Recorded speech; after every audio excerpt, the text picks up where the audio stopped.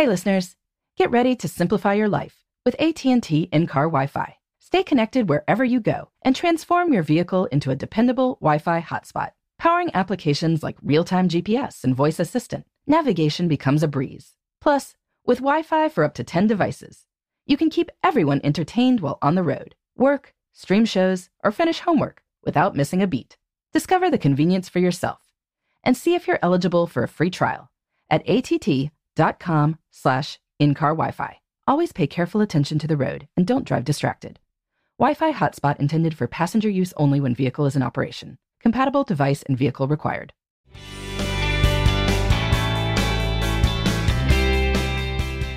Good morning. This is Laura. Welcome to the New Corner Office, the podcast where we share strategies for thriving in the new world of work, where location and hours are more flexible than in the past. Today's tip is to really think about your backdrop. After a month of social distancing, you've long since realized that when you're on a video call, your colleagues see whatever is behind you. You may have already experimented with goofy backdrops. I get it. We're all desperate for entertainment in tough times. But even when things return to normal, video calls are going to be a more common form of communication. So now it's time to recognize that your backdrop can actually be a form of personal branding. By thinking about what you're sharing a screen with, you have a chance to shape how people perceive you. And yes, that may be superficial, just as clothes and haircuts are superficial.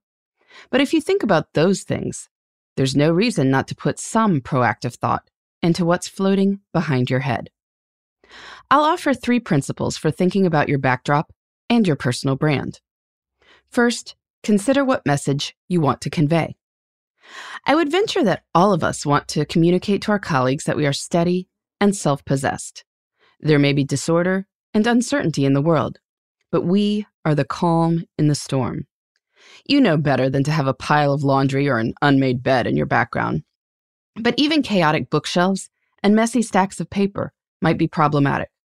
So either turn it minimalist or shift your position until you find a view behind you that's more appropriate for work. Second, be aware that anything in view in the backdrop is fair game for conversation.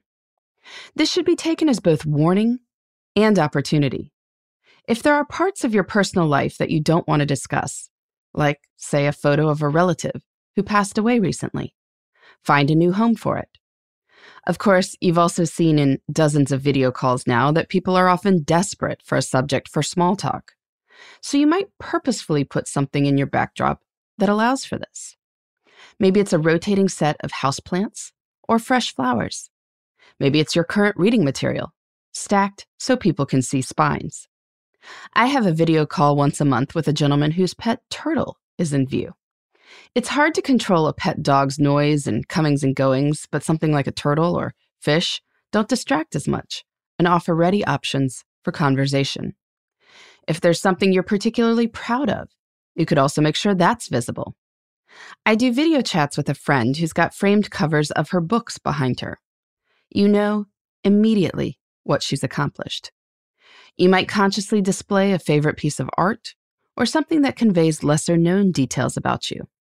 If you're viewed as a strict taskmaster, for instance, you could lighten this image with something fun, like a model airplane or a Lego creation. Third, you want to look good and not be upstaged. If the best spot for your home office features a bright pink wall or busy wallpaper, well, be careful what you're wearing. Television personalities tend to wear bright, solid colors, and this is a good idea for video chats too. Lighting really matters. Experiment with this. If there's an open window behind you, the light will put you in the shadows, so close the shutters or draw the drapes. Bright overhead lights can also wash you out. Not to mention that the lights will show up as bright dots behind your head if your screen is angled in a certain way. Many people do best with a lamp that is somewhere off screen, illuminating your face. Of course, all of this is harder if you are quarantined in a small apartment with multiple people. You can use the background feature or tack a tapestry to the wall, use a folding screen, or, suggests Sophie Donaldson in the New York Times, a tablecloth will also do. But try taking a screenshot and see what message you are conveying. It's easy not to see things in our homes that have long been there. Now that everyone is seeing them, it's worth taking a closer look and seizing this opportunity to shape perceptions. In the meantime, this is Laura. Thanks for listening, and here's to succeeding in the new corner office. The New Corner Office is a production of iHeartRadio. For more podcasts, visit the iHeartRadio app, Apple Podcasts, or wherever you get your favorite shows. Hi, I'm Michael Rappaport. And I'm Kibi Rappaport. And together we're hosting Rappaport's Reality Podcast. We have a passion for reality TV, and we're inviting you into our living room. We're dissecting the drama, and we're giving praise to the single greatest form of entertainment on television today. That is right. Reality TV is the greatest form of entertainment on television today. Listen to Rappaport's Reality with me, Kibi Rappaport. And me, Michael Rappaport, on the iHeartRadio app, Apple Podcast, or wherever you get your podcast. Hey, girlfriends, it's me, Carol Fisher, back with another season of the global #1 podcast, The Girlfriends. Last time, we investigated the murder of Gail Katz. This time, we're uncovering the identity of the woman who was buried in Gail's grave for a decade before she disappeared. Join me and the rest of the club as we tell her story. Listen to Season 2 of The Girlfriends, Our Lost Sister on the iHeartRadio app, Apple Podcasts, or wherever you get your podcasts.